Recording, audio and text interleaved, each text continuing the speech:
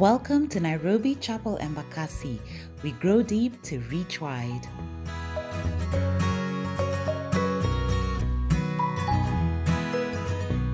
Now I want us to read from the book of 1 Thessalonians chapter 4. We're going to read from verse 13 all the way to chapter 5, verse 11. And so would you turn with me to 1 Thessalonians chapter 4. We're going to read from verse 13 all the way through to chapter 5, verse 11. So pull out your smartphones, pull out your Bibles if you have a physical copy, and let's read together. This is what the Lord says. I'm reading from the NIV 1984 version. If you don't have a Bible, you could listen to me. It says, "Brothers, we do not want you to be ignorant about those who fall asleep, or to grieve like the rest of men who have no hope. We believe that Jesus died and rose again, and so we believe that God will bring with Jesus those who have fallen asleep in him. According to the Lord's own word, we tell you that we who are still alive, who are left till the coming of the Lord, will certainly not precede those who have fallen asleep." Verse 16. "For the Lord himself will come down from heaven with a loud command, with the voice of the archangel, and with the trumpet call of God, and the dead in Christ will rise first. After that, we who are still alive and the left will be caught up together with them in the clouds to meet the Lord in the air.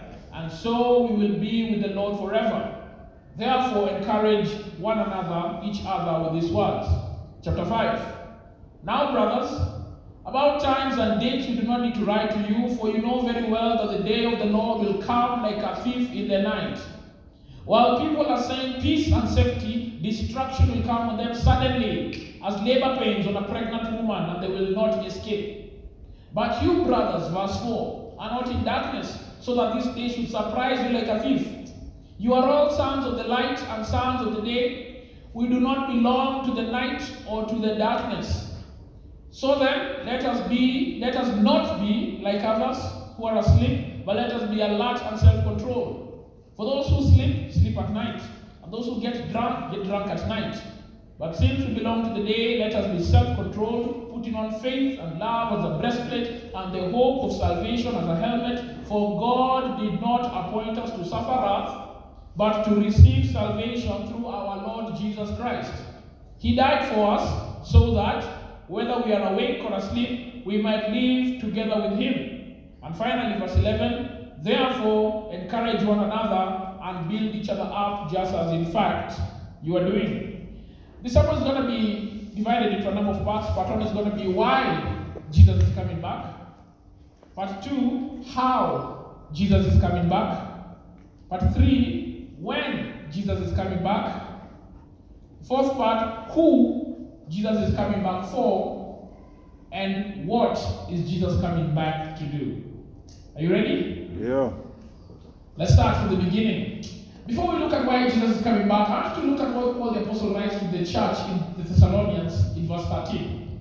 He writes to them, "Brothers, we do not want you to be ignorant about those who fall asleep, or to grieve like the rest of men who have no hope." Now, Paul the Apostle is responding to the concerns of the Thessalonians. Let me give you the context of this church. Paul was going through different parts of the world preaching the gospel. And he came to a church to a town called Thessalonica. And when he was there, he preached the gospel, and he was only there with them for 3 weeks. And after 3 weeks, there arose a group of Jews who hated him, and they chased him away. So Paul left the church as infants, and he ran away to a town called Berea. And then they came after him. He ran away to Athens, and then he ran away, going on further all the way to Corinth. And Paul was worried about the church. He kept thinking, this church is so young.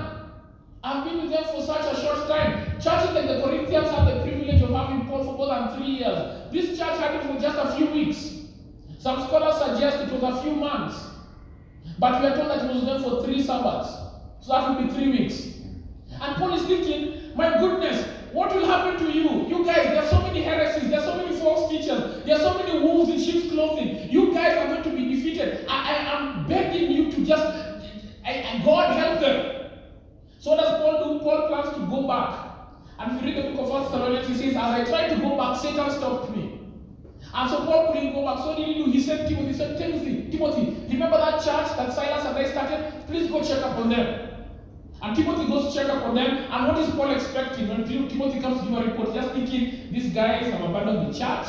They have closed it down. It is now a cafeteria. We don't even know what to do anymore. By the way, Paul, I'm not fire too. Quite the opposite. Paul hears these guys are walking with God. These guys are doing great things. These guys are thriving. And Paul is impressed. He's like, wow. And it hits Paul that the church does not belong to Paul. It belongs to Jesus. That it is Jesus who is holding the church together. Yeah. Now the Thessalonians were concerned because the people who came to Christ were being killed. And they kept saying, look, our brothers are being killed. And they thought, what will happen to them? How will the end times happen? And they knew that the Lord will come back, and the Lord had told them that when I come back, I'm going to take my people. And they thought, has he come back? You know, Paul has not even come back, has gone. And so Paul writes to them this letter to encourage them, but also to clarify a few things concerning Jesus coming back. So he begins by saying, I don't want you to be ignorant. Now listen, there are 4 times in the scriptures where Paul the apostle tells the church, don't be ignorant. The first time he says that is in Romans 11. He says, by the way, don't be ignorant about Israel. He says, know your history about Israel. Israel is a very special country. It's a special kind of people. You need to know what's going on in Israel. He says, don't be ignorant. Those Israelites you are looking down on, let me tell you, they've got a big role to play in history. Yeah. And then he says in 1 Corinthians 12, don't be ignorant about spiritual gifts. Please understand what kind of spiritual gift you have. In fact, I would ask you to ask that person seated next to you, what is your spiritual gift?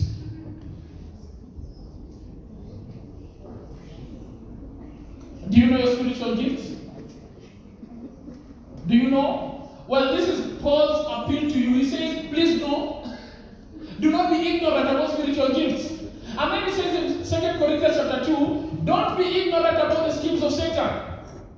He's basically saying there is an invisible realm, and that invisible realm has a real enemy. That enemy is Satan. And he said, please know how Satan works. And then the 4th time is here he says, please know about the end times. Now it's interesting that these 4 things that Paul tells us to not be ignorant about seem to be the things that we believers are most ignorant about. Many believers can't tell you the role of Israel as far as God's plan is concerned. Yeah. Many believers cannot tell you what spiritual gifts do and what they are for. They just put by them. Mr. Kizovitu. Many believers cannot tell you the role of Satan in the life of a believer. And many believers cannot tell you a lot about the end times. Now Paul is saying, look at what the Lord is saying and learn. So let's start with number 1. Why is Jesus coming back? Look at verse 14. He says, verse 14, we believe that Jesus died and rose again, and so we believe that God will bring with Jesus those who have fallen asleep with him. So why is Jesus coming back? Jesus is coming back because he's supplementing his first trip. This is not Jesus' first trip. This is his second trip. And he's basically saying, I came, and guess what? I'll be back. And somebody is saying, listen, I'll be back because I was here the first time. And you cannot understand why Jesus is coming back unless you understand his first trip. Why did Jesus come the first time? Jesus came to solve the biggest crisis in human history. What was that crisis? This was the crisis. God is holy, man is sinful. And a man who is sinful and a God who is holy cannot interact. A holy God and a sinful man are antithetical to one another. A holy God and a sinful man, if you put those two together, a holy God will obliterate the sinful man. There was a feud between divinity and humanity. And there was a chasm between God and man. And there was nothing that could bridge that chasm. And the Bible says, because man is sinful, this is what man duly deserves. The Bible says that the wages of sin is death. And this is the problem, that the God who is holy and who wants to bridge that chasm with man cannot do so because his holiness would destroy a sinful man, but yet he loves a sinful man. And so what did God do? God said, hey, this is what we're going to do. We're going to bridge that gap. Now mankind over time has taught themselves not to be sinful. Mankind has taught themselves to be kind of cute, huh? But this is the reality concerning who you are, that you are sinful. That from the moment you are born, you are a sinner. Now, some of you perhaps struggle to hear that, but let me ask you to ask the person seated next to you. Just 5 questions. Can we agree 5? Or maybe 6. Maybe I'll put in a bonus one. 5 questions. Question number 1, ask them, have you lied before? Alright? Yes. What do you call someone who lies? Liar. That's someone say human. How many times do you need to murder to be a mother? How many times do you need to lie? You are a serial liar. Alright, question number 2. Ask them, have you stolen something before?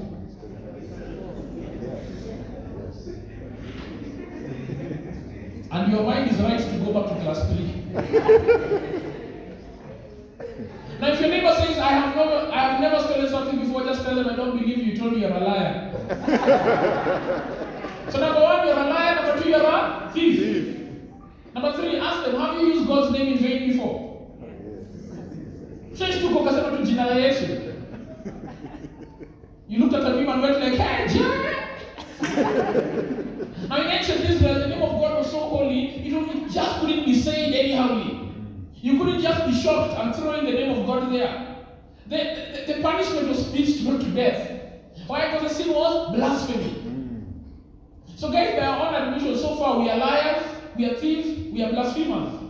Alright, question number 4, ask them, have you murdered someone before? Have you? Now, so many confident smiles right now. No. Now, I don't know if you guys have ever had those experiences in high school where you're given your exam paper. Let's say you've done an exam and the papers are being given and the teacher gives you exam paper and you look at your marks and go like, ooh. And then you look at your neighbor's exams and you're like, I'm okay. you know, humanity tends to feel righteous based on the next person. Yes. I mean, he's blown up a building. I'm not so bad. But when God is talking about the chasm between us and Him, guess what? The marking scheme is not a fellow human being. The marking scheme is the holy, holy God. And what does the holy, holy God stand and say? What is His righteous standard? He says that if anyone, this is what Jesus came to say, you have heard that it was said, do not commit murder. But I say unto you, if anyone hates his brother, calls him a fool, you are guilty of murder. So ladies and gentlemen, I present to you your first murderer. Let's look at your CV so far. Number 1, you're a liar. Number 2, you're a thief. Number 3, you're a blasphemer. Number 4, you're a murderer. Alright, number 5. Ask that person, have you looked at someone with lust before?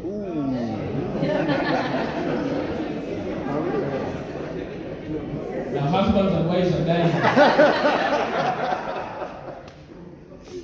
Yes. What did Jesus say? Jesus says, you have heard that it was said, do not commit adultery. But I say unto you, if anyone looks at someone with lust, in their heart has committed what? Adultery. Ladies and gentlemen, let me ask you. You see that big screen there at the corner? If we pull out that HDMI cable and all of us had an HDMI slot on our heads, and we plug it there, and we're going to see all the thoughts in your head for the past 3 months. Full projection there for the rest of the service. Hand of you would say, yeah, show my thoughts. They are only holy. No. Okay, the past 1 month. Okay, 2 weeks. They are wishing. They are journey. 3 days. Number 6. This is the number 6 question. 3 days. Oh, 1 hour. 1 hour a month. What am I trying to say? Guys, when you look at the standard of a holy, holy God, none of us can actually say, I made it. Yeah. The Christian God is so holy, and guys, some people say, oh, but Ernest, fine, that's good. Yeah, yes, I see, I'm a sinner, yes, I've made mistakes, but Ernest, I'm a good person. There are some good things I've done. I mean, God will surely look at the good things I've done and go like, yeah, you know, the righteous things you've done, I'm going to look at the things you've done and, you qualify into my kingdom. Your righteous deeds surpass your good deeds. Let me ask you, suppose I'm driving along Airport North Road and the speed limit is 70 kilometers per hour, and Ernest Wamboy is clocking 120 kilometers per hour. In the process, I knock an old man who's crossing the road, he dies on the spot. And after he dies on the spot, I crash on the side and I injure a few people waiting on a matatu stage. I destroy some property. I'm arrested by the police. I'm taken to court the next week. And when I stand in court, the judge says, Ernest, speeding at 120 in a 70 zone, how do you plead? I say, guilty. Then he says, Ernest Wamboe, killed an old man in your careless driving, how do you plead? I say, guilty. Then he says, Ernest, injured a few people on the bus stage and they're in hospital in critical condition, how do you plead? I say, guilty. Then he says, Ernest Wamboe destroyed public property in your careless driving, how do you plead? I say, guilty. He says, on account of these 4 crimes, I hereby sentence you to 20 years in prison, and he bangs his gavel. And I hear that and I tell the judge, Bona judge, relax. Bona judge, don't overreact.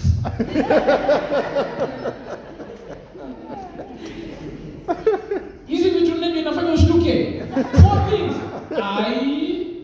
Do you know, Bona judge, do you know I came from preaching at Nairobi Chapel Embakasi? Do you know I know the oilers, they can vouch for me? Do you know I love my wife? Do you know I love my children? Do you know I pay their school fees? And I begin to list all the good things I have done and tell the church, look at all these good things, compare with these 4 small things. And we go serious, let me go. Will the church let me go? No. Why? Because there is no earthly court that will absolve you of your crimes on account of your good deeds. Similarly, ladies and gentlemen, there is no heavenly court that will absolve you of your crimes, your sins, on account of your good deeds. The Bible says our good deeds are but filthy rags before God. When you fall short of God's glory, you cannot redeem yourself. The chasm is wide and there's nothing you can do about it. The wages of sin is it's bad news. If life is an exam, and the marking scheme is the holiness of God, what do you think you'd score? It's got big fat 0. But guys, this is the precedent for what we call the gospel. The gospel is good news. And the good news is that Jesus Christ saw your paper and saw that you scored a big fat 0. And God said, I'm going to come down and sit that exam. And he came down in the person of Jesus Christ. And he sat that same exam that you and I have failed. He never lied, he never stole, he never blasphemed. He never committed adultery, he never murdered, he never had any of those thoughts. He lived a perfectly pure life, and for all his life here on earth, if life is an exam and the marking scheme is the holiness of God, Jesus Christ scored 100%. And this is what he did. He took his paper and he was about to hand it back to God the Father, and he took your paper and he's about to hand over your big fat 0 to God the Father. But just before he handed them, this is what he did. He took his paper where it scored 100%, he erased his name, and he wrote your name. He took the other paper where you scored a big fat 0, he erased your name, and he wrote his name. And the Father receives both papers. He sees the first one. Wow, well done, good and faithful servant. You deserve all the honor, glory, majesty, power, and authority. But whose name does he see on the 100%? He sees your name. And all those blessings are transferred to you. They are credited to you. And he looks at the other paper and says, oof, lying, thieving, blaspheming, murdering, conniving, adulterer, full of sin, deserves death. But whose name does he see there? He sees the name of the Son of God. And the wrath of God that you and I deserve is transferred to him. There is a divine exchange. And to that end, he died on a cross. And Christ came so that you and I could have the great chasm between us and God bridged. That chasm can be bridged by the cross of Jesus Christ. Christ came so that you would have a chance at being reconciled back to your God. So that when you die, you can have the hope of eternity. So why is he coming back? He's coming back to supplement that trip. And what exactly is he coming to do? Why is he coming back? He's coming to take his people home. Which people? Those who have had the opportunity to bridge, to cross the chasm, to cross the great bridge. Those who have said, you know what, Lord? I accept I am a sinner. I accept that my good deeds are fruitless, and I accept what you say about yourself, that you are the Son of God, that you died and you rose from the dead, and that salvation comes from no one else except through you. This is why Jesus is coming back. He's coming to take his people. He's coming to complete the mission. You see, when he was on that cross, to make a proposal. Gentlemen, when you propose to your wife, You gave her a symbol, huh? And some of us love to go the Western way of getting a symbol like a ring and you put it on her hand. What does that mean? That means that she's taken, right? In our traditional cultures, like among the Kikuyu, they've got the kuhadezege, you plant a banana. And to show that the girl in this home is taken. Christ died on that cross, and when he shed that blood, it was a proposal, and you accept it. What did he do? He gave you a symbol. He gave you the Holy Spirit. He lives inside of you to show that you are taken. You belong to him. You are the bride of Christ. How is Jesus coming back? Verse 15 to 17. It says, according to the Lord's own word, we tell you that we who are still alive, who are left till the coming of the Lord, will certainly not precede those who are fallen asleep. For the Lord himself will come down from heaven with a loud command, with the voice of the archangel and the trumpet call of God, and the dead in Christ will rise first. And after that, we who are still alive and are left will be caught up together with them in the clouds to meet the Lord in the air. So Paul the Apostle goes on to tell them, alright, so now he's coming back for you. Now you need to understand how he's going to come back. And Paul describes it very dramatically. Now what Paul is doing, Paul is supplementing what Jesus had taught. I want us to turn very quickly to Matthew chapter 24. I want you to see what Jesus said in Matthew 24 verse 36 to 44. I'm going to read it for you. Matthew 24, I'm going to read from verse 36 to 44. These are the words of Jesus. And Jesus says, no one knows about the day or hour, not even the angels in heaven, nor the Son, but only the Father. As it was in the days of Noah, so it will be at the coming of the Son of Man. And he goes on to say, for in the days before the flood, people were eating and drinking, marrying and giving in marriage, up to the day when Noah entered the ark. And they knew nothing about what would happen until the flood came and took them away. This is how it will be at the coming of the Son of Man. Verse 40, 2 men will be in the field, one will be taken and the other left. 2 women will be grinding in a handmill, one will be taken and the other left. Therefore keep watch, because you don't know the day. You don't know on what day your Lord will come. But understand this, if the owner of the house had known at what time of the night the thief was coming, he would have kept watch and would not have let his house be broken into. So you must be ready, because the Son of Man will come at an hour when you do not expect him. So you told how Jesus will come. And if you put these two teachings together, you realize that Jesus is coming at a time when everything seems to be okay. People are married, people are having ratios, people are going to work, people have masks. Life is going on. People are clubbing, people are going for weddings, people are going for road trips, people are celebrating. Life is going on. And then Paul the Apostle says, this is what will happen.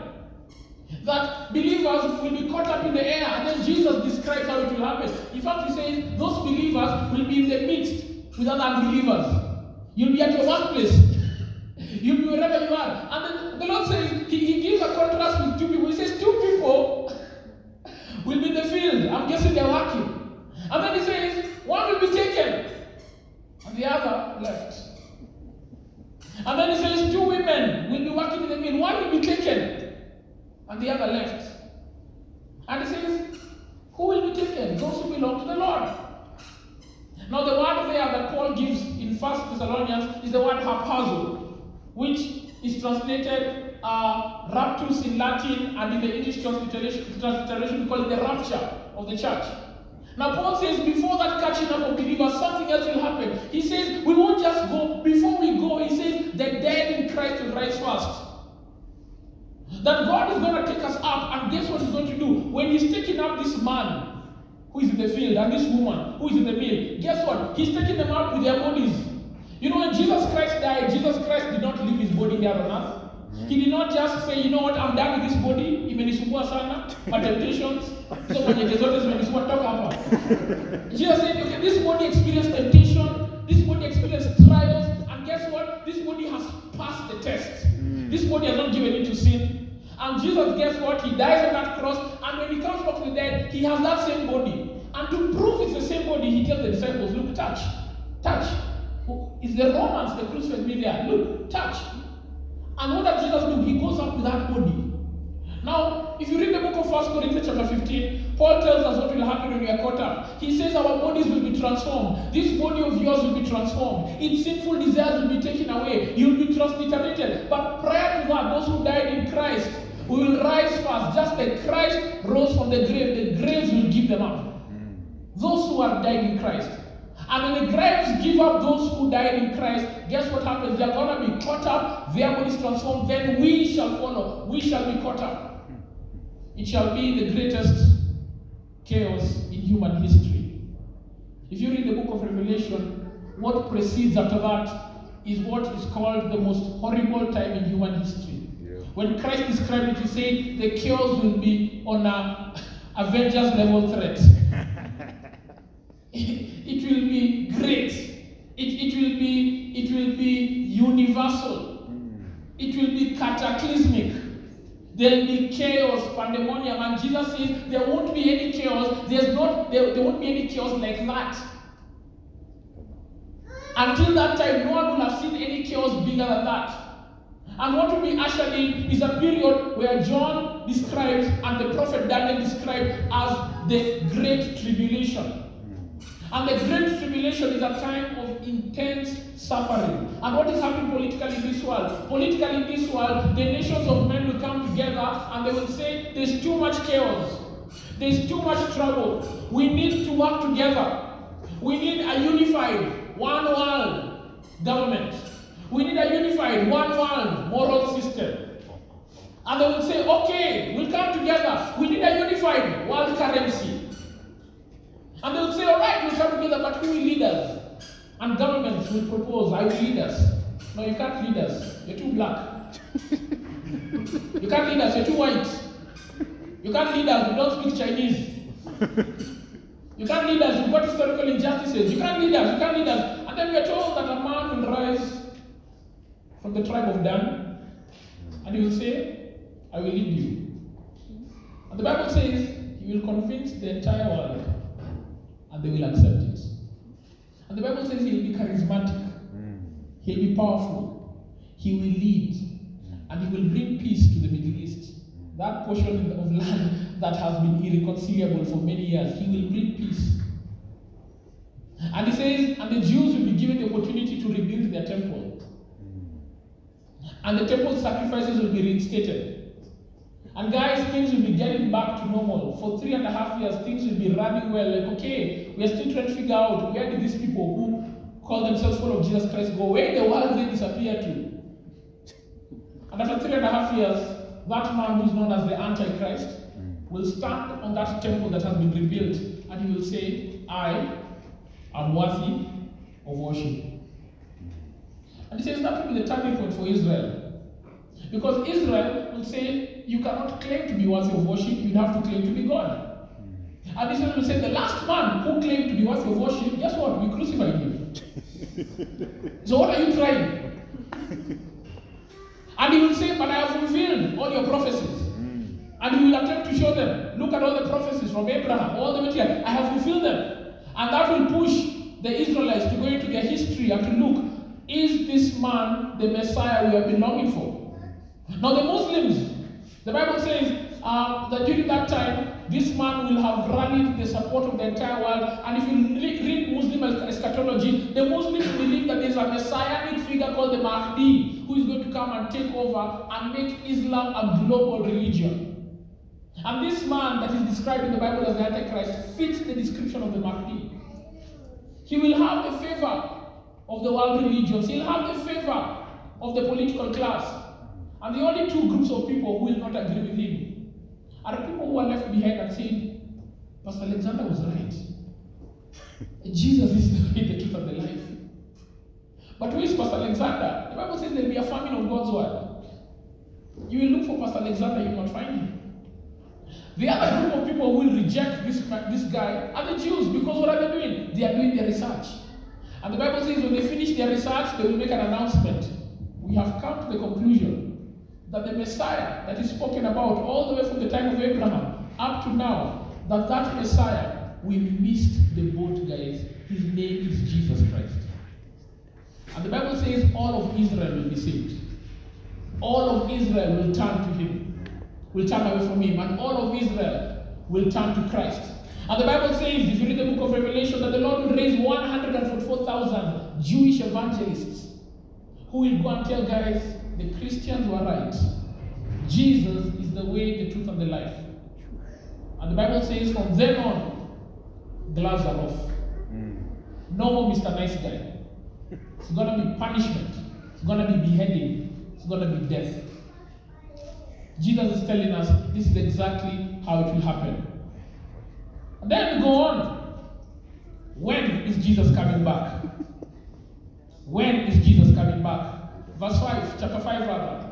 Says, brothers, about times and dates, we do not need to write to you, for you know very well that the day of the Lord will come like a thief in the night. And I don't know if any of you have ever been robbed. When you're in the house. It's a very horrifying thing. When you hear someone, trying to open your door, and you're thinking, my neighbor must have confused my door for his, or my neighbor is drunk. And you hear very lucid conversations. Hawako, vunje mlango sahi. We had our house robbed when we were living in Ruaka, and I remember we were out, we were not in the house, we had traveled to Shanks. So our caretaker comes and tells us, hey, Merudi. Like, no, we are not around. Basi mbona mlango iko wazi? Like, mlango iko wazi. Lakini tulifunga. Babe, did you lock the door? Of course I locked the door. Na vitu zimetupwa. Then we came back and found out we had been robbed. It's a very scary feeling. It's a very intrusive feeling. The Bible is saying Jesus is not going to come and give advance warnings. Guys, coming soon. Coming soon. Coming soon. Coming soon. See press and posters for details. He's just going to come. BAM! Like a thief in the night. Like a thief in the night. And Jesus saying that nobody knows the day, nor the hour. When is Jesus coming back? We don't know. We have no idea. But this is the reality. It will be a surprise. It will definitely come. It will definitely come. And he goes on to say, while people are saying safety, peace, destruction will come suddenly as labor pains on a pregnant woman, they will not escape. Now all the women, perhaps you feel this more than anyone in this room. If you've given birth, when you're going around your office duties, then all of a sudden you get into labor. And I'm not talking about the Blackster Hicks. This is the real thing. You are about to go into labor. You don't know it. Well, nowadays you can kind of ask the doctor, give me the EDD, but when that EDD is not prophetic. It could come, it could go, it could fall short. We're almost done. Throughout history, many people have predicted when Jesus would come.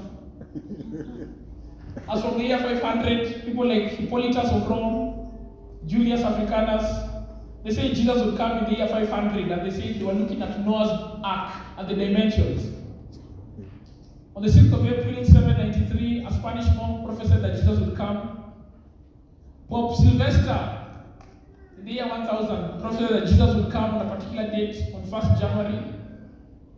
On 20th February 1524, Johannes Toffler said he had looked at the stars and he had predicted that Jesus would come on the 20th of February 1524. Henry Archer in 1700 said that Jesus would come on a particular date, 1,335 days, according to the prophecy, Daniel chapter 12, verse 12. And if you go on looking, even in 1844, prior to the birth of the SDA Church, in fact, the SDA Church was founded upon controversy because one of their leaders, Ellen G. White and William Miller, they came together and they prophesied that Jesus would come back on the 22nd of October, 1844. Guess what? They sold their property.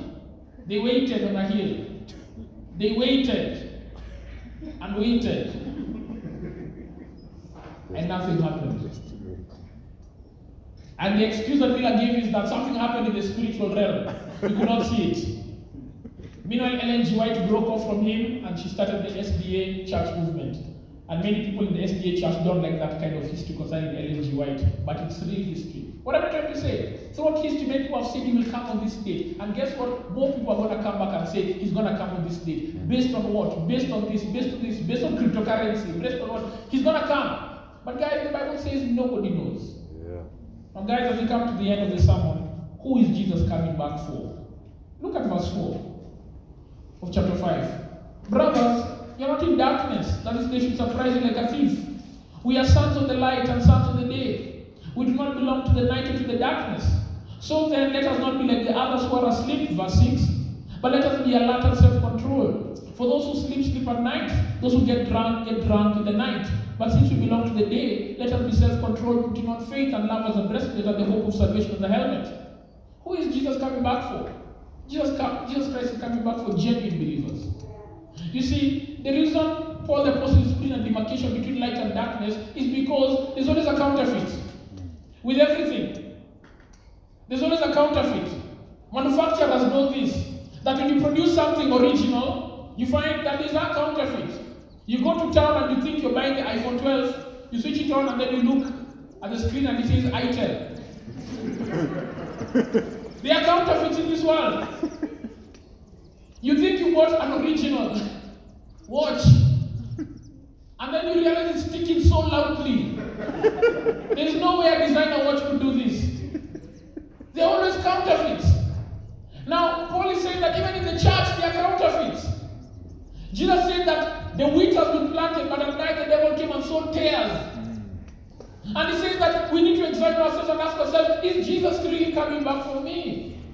You see, Jesus said in Matthew chapter 7, on that final day of judgment, many people will say to me, Lord, Lord, did we not do these things in your name? Lord, remember me? I came to NC, Embakasi, remember me. Come on, me. I was in the register, me. And then Jesus says, depart from me, workers of iniquity. I never knew you. Now listen, he does not say, I knew you, and then you backslid, and then you refuse to go back to church, and you need to tithe. No, he says, listen, he said, I never knew you. Never means not ever. Never means you're not even an ex. This relationship never started in the first place. It is very possible to be in the faith and to think that you are in and yet you are out. It's very possible for you to think that, you know what, I actually am in, but the Lord says examine yourself. What is the proof of the Christian life? The proof of the Christian life is that we bear fruit. We do not walk in darkness, we walk in the light. The proof of the Christian life is that we change when the Holy Spirit comes into our life, that there is a tangible change, and that we bear fruit, and that our lives are changed by the power of the Holy Spirit, that we are concerned about the things of God. Are you concerned about the things of God? Paul says, examine yourself, because Christ is coming back, and he's going to look at your life and say, truly, is there evidence in your life that you are a born-again believer? Well, perhaps on Sunday there is. Perhaps on the outside there is. But you know what, deep down, this whole thing about Jesus is hogwash. I know the Bible says that, but let's be real. Have I had those conversations? Why am I waiting for sex until marriage? I'm going to marry her anyway.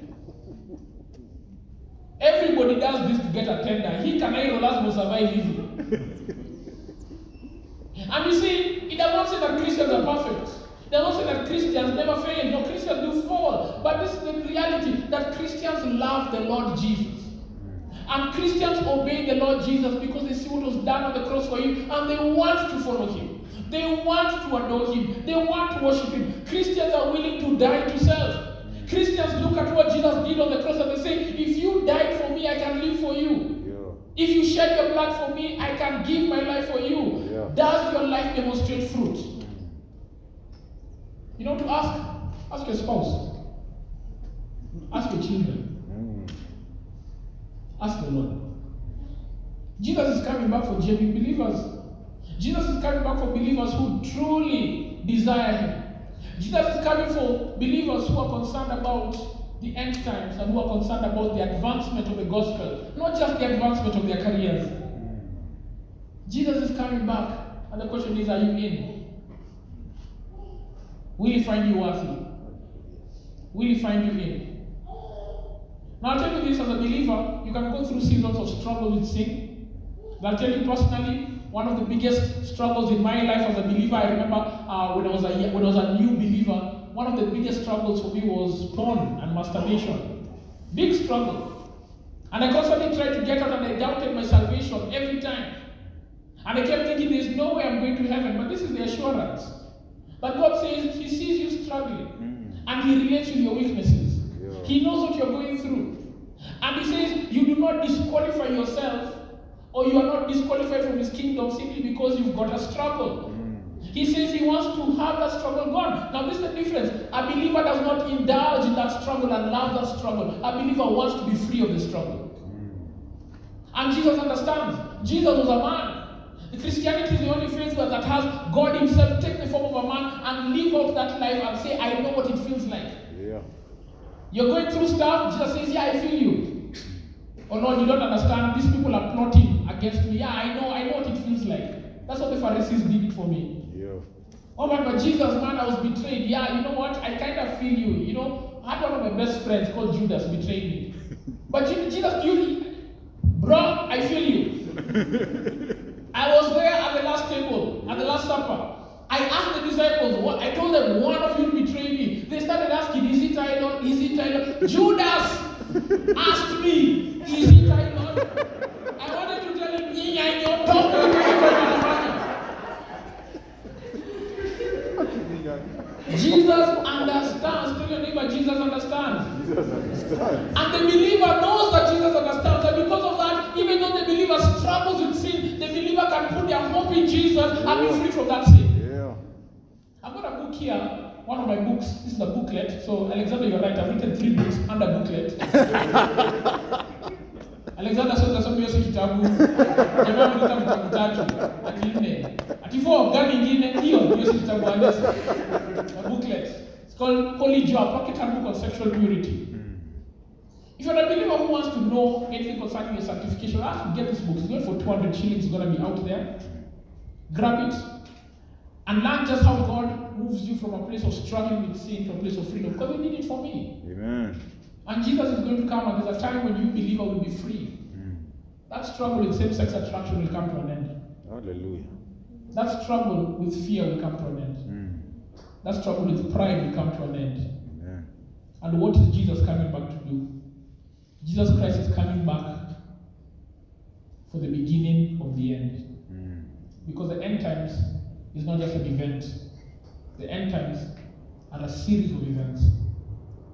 And the end game of the end times is that Christ will establish his kingdom here on earth. And when he establishes his kingdom here on earth, the Bible says there will be a millennial rule of 1,000 years. Can you believe that? 1,000 years of Eden on earth. And it sounds like a fairy tale. Wait until you rule and reign with him. Wait until he gives you territories. Wait until he accounts for the talents he's given to you and he rewards you and says, well done, good and faithful servant. Wait until he tells you that this earth was not for destruction, this earth was for redemption. Wait until the scriptures say that Satan will be bound with chains. And wait until you see the reward of the wicked and the reward of the righteous. It shall come to pass. Amen. Look forward to it. Yeah. Long for it. Live each day in light of eternity. Understand that he loves you. He's not out to condemn you.